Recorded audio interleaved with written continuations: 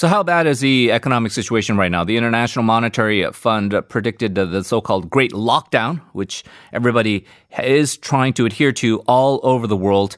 This recession could be the steepest in almost a century, and the warnings are if the coronavirus lingers or even returns, the global economy, the contraction and the recovery period could also be a lot more difficult than anticipated. So there are varying thoughts among economists. Some take a more pessimistic view of the situation. Some have a decidedly perhaps more optimistic take on it. We are going to be talking to one of those experts. Very pleased to be joined on the line by Professor of Macroeconomics and a specialist in the Great Depression from the Department of Economics at American University, Professor Gabriel Mathy. Hello.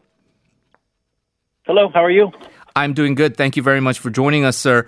So you are of the mind, I believe, that this coronavirus pandemic has the potential to cause one of the biggest economic shocks ever experienced. We've seen severe recessions in our lifetime, the 2008 financial crisis perhaps being the most recent one, but we've seen mini recessions in the 90s and before that as well. But this recession being more dire than all of the others. Can you explain to us why?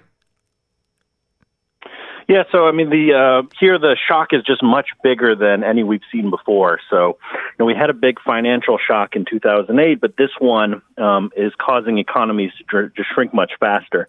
So, you have both the indirect, the kind of indirect effects of the recession, where you have people that are stopping to make purchases that are risky to their health, things like going out to eat at restaurants, and then you also have kind of more direct effects where governments in the U.S. at least have shut down a lot of businesses for health reasons to try and stop the spread of the disease. And so this double whammy is causing a very, very rapid decline in economic activity. If you compare it to 2008, you had a big financial crisis, but things like restaurants were still open. People could still buy and sell things.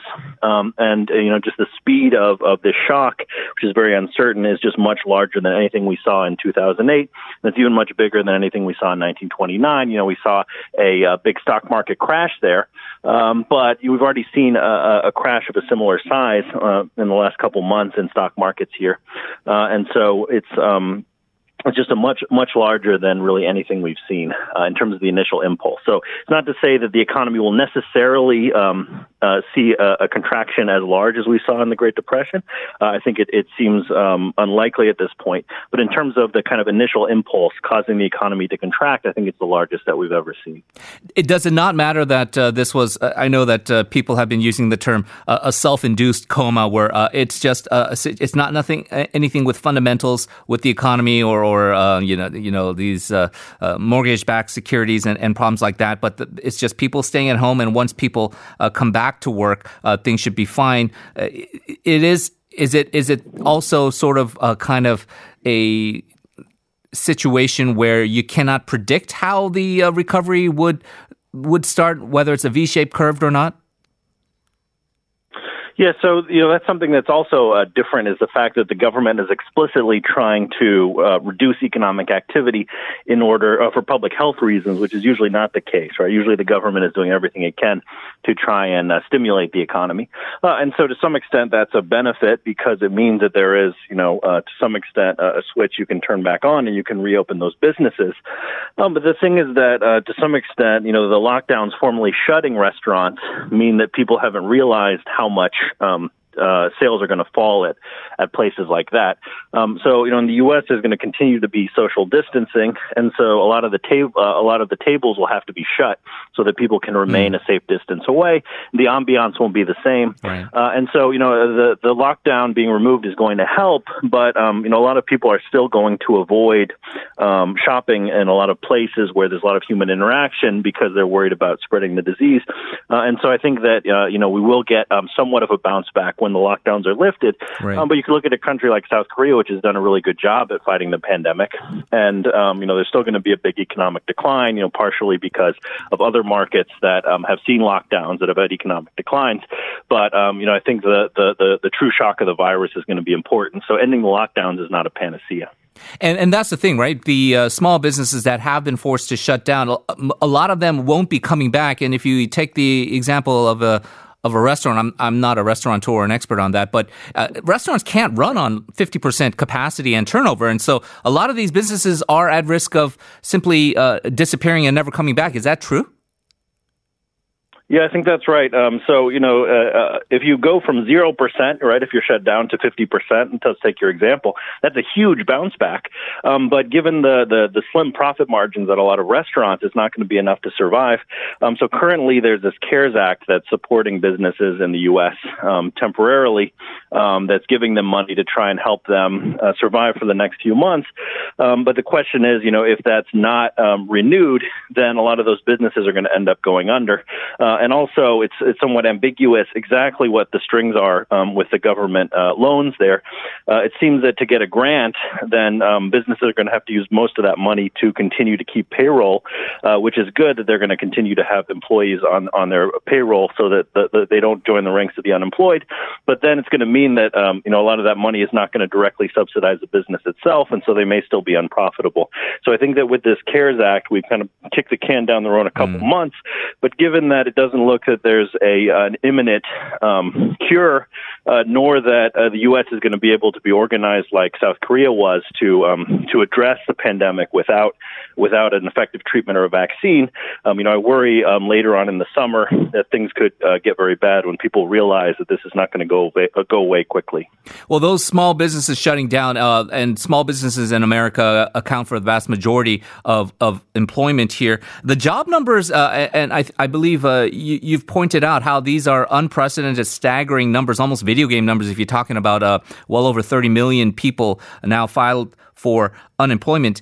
We have all these kind of notions of accounts of the Great Depression and the soup kitchens and the long lines and all the despair during that period. And in some ways, it's somewhat been romanticized. How does this compare to a situation like the Great Depression? Are these numbers more severe than that? So, in terms of you won't have mass hunger like you did back then. So, don't want to be overly pessimistic or alarmist. But you have seen a big increase in people using things like food banks. So, there clearly are a lot of people that are hurting. But we can look at the speed of the job losses. And so it's true that some of these are temporary furloughs and some of these people may come back after the pandemic's over. But then again, some of the temporary furloughs may end up being permanent once people see that demand is not really coming back and sales are not coming back. So we could look at the U.S. government's numbers for the worst year of the Depression for an annual increase. And so there was a 4 million increase in unemployment and about a 3.5 million drop in the number of people employed. So let's just look at the number of people employed. We've got to scale by the fact that the population is about 3 times as large, but we still get about 10.5 million. And if we just look at continuing claims, so that 30 million number you had was the total number of people that had filed for unemployment. But just in the last week, how many people are still filing? That's about 17 to 18 million.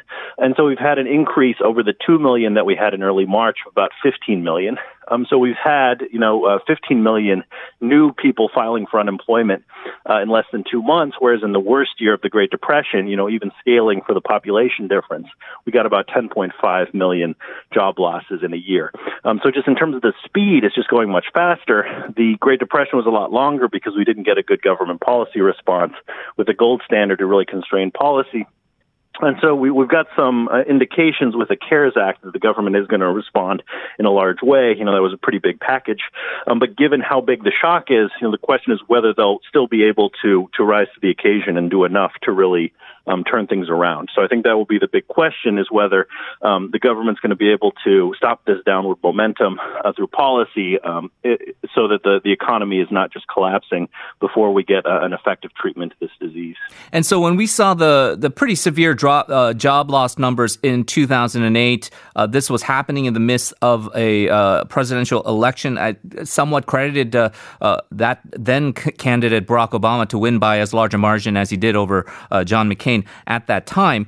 There was a push for this so-called stimulus bill, also the bailout of the banks, and they generally went on you wouldn't say steep recovery, but they were able to add a significant number of jobs per month throughout the duration of the 8-year Barack Obama presidency. You don't see that kind of a recovery necessarily in terms of the job numbers for the U.S. Again, assuming with the premise that the pandemic is placed under control and America gets back to work again.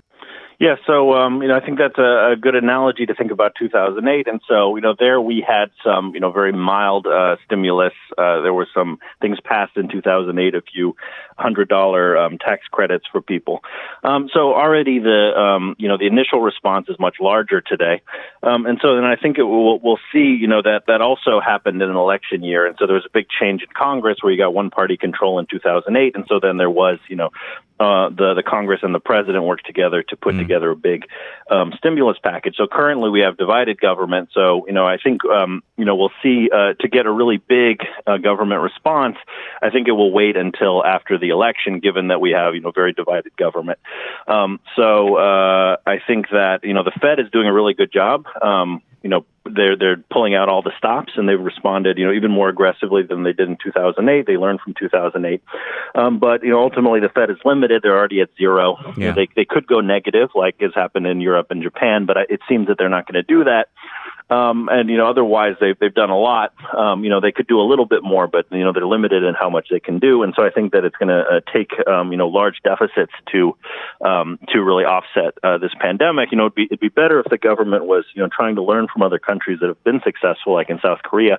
There doesn't really seem to be a real organized plan to try and, not have this trade-off between the economy and the disease so that we could have, more economic activity while controlling the disease. But it doesn't seem that, the policy response on the public health side is really organized enough to do that. Well, just maybe looking comparatively as to how different countries are handling both the pandemic and the economic side of the equation in terms of policies or legislation that they're putting forward. You've mentioned the CARES Act a couple of times. I know that there are various phases in the U.S. with how they're trying to pass legislation, phase 1, phase 2, phase 3, maybe phase 3.5 with that additional injection of funds for small business loans. With the CARES Act being a Band-Aid, like you said, are there certain aspects of it that do provide some general progressive relief? I know that a lot of people on the left have been saying low key that the unemployment scheme is actually something that is a fairly good kind of program to help people in need, especially those without a job who may be compensated, maybe even perhaps a little better in some cases than they were when they lost their jobs. Are there any aspects to this CARES package that you think going forward could be built upon to build America on the road to recovery? Yes, I think so. So, the unemployment insurance is very generous. So the U.S. started its unemployment insurance system actually during the 1930s, during the recovery from the Great Depression. So it was somewhat behind other countries like England and Germany that already had systems earlier in the 20th century. And so, at this time, some of the benefits are larger than 100% just because the unemployment system in the U.S. is run by the state. So each state, there's federal rules, but each state is going to set the level of generosity and, certain criteria. And so because of that, and because there's no standardized system, then there was no way to simply replace 100% of wages, which was the goal, which already is more generous than any other country. Another country replaces 100%. Right. Will replace 80 or 90% of your wages. And so then they just did the scheme of having $600 per week from the federal government. And so that meant that for some low-wage workers, they were getting more than 100%, which is definitely, for the first time in history, the U.S. Is the most generous unemployment insurance system in the world, so that, it's much bigger than any other country. So that's real progress. Generally speaking, even if we had just had generous. So there was some success there on the kind of progressive side. And generally speaking, Professor, we have a situation where I think we're going to try to reconnect with Professor Mathy because the connection has been coming in and out. So we do apologize for that, but we're going to try to reestablish that connection. We've been talking quite at length as to the problems with the global economy as a whole, and really the engine, the driver of the global economy, which would be the U.S., and some of the problems that have kind of become really concerning, not just the health aspects of it, but also, of course, the economic policies right now in terms of how to build that country on the road to recovery, which in turn would help a lot of the other countries around the world in this globalized community that we now live in, especially a country like South Korea, which has been so dependent on economic growth through exports. If you can't export to your biggest customers like the United States, if they are simply not buying your goods and services,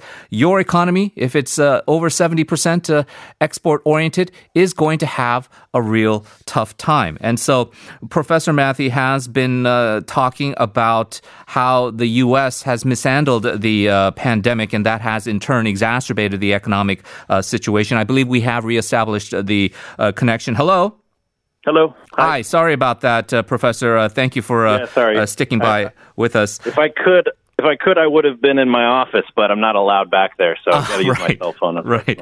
Well, and that really kind of underlines the dilemma that we're all in right now with this new normal, so to speak. I know it's sort of become a cliche. Going forward, then, what do you think the economies are going to look like? Because social distancing does not seem to be going away anytime soon, despite the Trump administration's best efforts to reopen the economy. Some of these states like Florida and Georgia talking about establishing a reopening of businesses, maybe even against the will of some of these business owners and people who may or may not want to be customers at this point in time. Do you think that there are going to have to be some hard questions made going forward as to how to stimulate the economy in an economy that is going to be maybe an exaggeration, but fundamentally, structurally changed forever? Yeah, so, I try not to make forecasts about forever, but it's clear that there's going to be some long-lasting effects. Let's say we looked at the shock from 9/11, which was very important in the U.S., just at the airline sector. And so, it was fairly clear that this was a kind of one-off event, right? That there were these attacks using airplanes, and yet people stayed away from flying for several years. The airlines required a bailout. The shock is much more persistent now. It's clearly the risk of contracting the disease in airline flights is going to be elevated. A lot of businesses are going to be canceling flights. They're going to use Zoom instead now that they've gotten used to this new normal of using remote video conferencing. And so, the airlines, it's hard to see the prospects for them to recover. And then, there's going to be some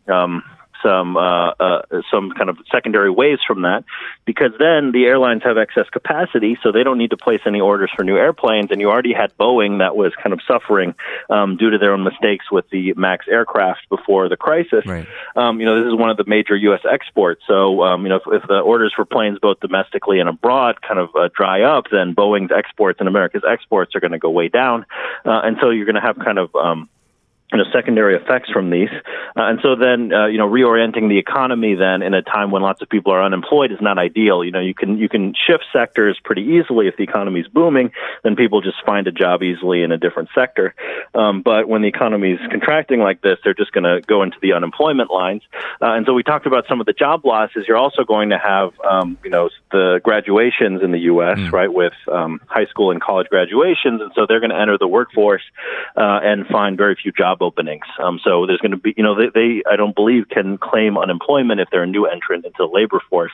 But those are going to be people that are flooding the ranks of people looking for work in a few months. So it will be tricky. To some extent, there's been some pushback on stimulus packages. They said that this CARES Act is a relief package to try and help people survive. There may be some reluctance to run deficits to stimulate the economy. They may say, it's better if people stay on unemployment, especially since unemployment benefits are so generous for the next few months. And so, economists hadn't really thought much about these kind of pandemics. The 1918 recession had very little research done on it. The 1918 pandemic, there was no recession. Had very little research done on it. Now, in the last month, there's been an explosion of economics papers with everyone home, looking at the past to try and learn something about pandemics. But we don't really have a good playbook for where to go from here. And when you talk about the U.S. side of things and you look at the global economy as a whole, just briefly, I'd like to get your thoughts, maybe just a 30,000-foot overview of what you see with South Korea. You've been complimentary on how Korea's handled the pandemic. A lot of people have said that Korea has been quite effective in terms of its testing and contact tracing, which has allowed now the government to cautiously, slowly talk about reopening things. We've had our own strong debate here about a relief package, and there's been some debate about whether relief checks should be universal or it should be means tested. There's talk about deficit spending, as you just highlighted in the U.S. The concern here in Korea is that we can't spend like the U.S. We don't have a currency that allows us to do so. Do you think Korea has to be a little bit more bold, in your view? Well, I'm not an expert in Korea, but I'll try to give my thoughts anyway. So, it seems that the economic downturn will be less severe domestically because of the excellent way the government has responded in organizing a public health response. But South Korea is a much more open economy too, and so the stimulus is going to create lots of new orders, but a lot more goods in Korea are ordered from abroad than in the U.S., which is a much larger economy. So if you're in Illinois or in Chicago, you're going to tend to buy goods that tend to be American. There's going to tend to be fewer imports, whereas South Korea is much more open to the world. And so then those stimulus packages are just going to have a lower multiplier because a lot of the orders, the new demand that's going to be created will go abroad. Okay. So that's one concern. And then also, there's the kind of currency effect that the U.S. dollar tends to get stronger in a crisis. It's the only currency really that does that, maybe the euro a little bit. But South Korea is different in that it's still, kind of growing country. So, Professor Mathy? Those are real concerns for Korea. Yeah. We will have to leave it there, but I really appreciate your insights. We definitely learned a lot, and we thank you for joining us. Thank you very much, sir. Thanks so much. Thank you. Appreciate it. We'll be back after another check of traffic and weather.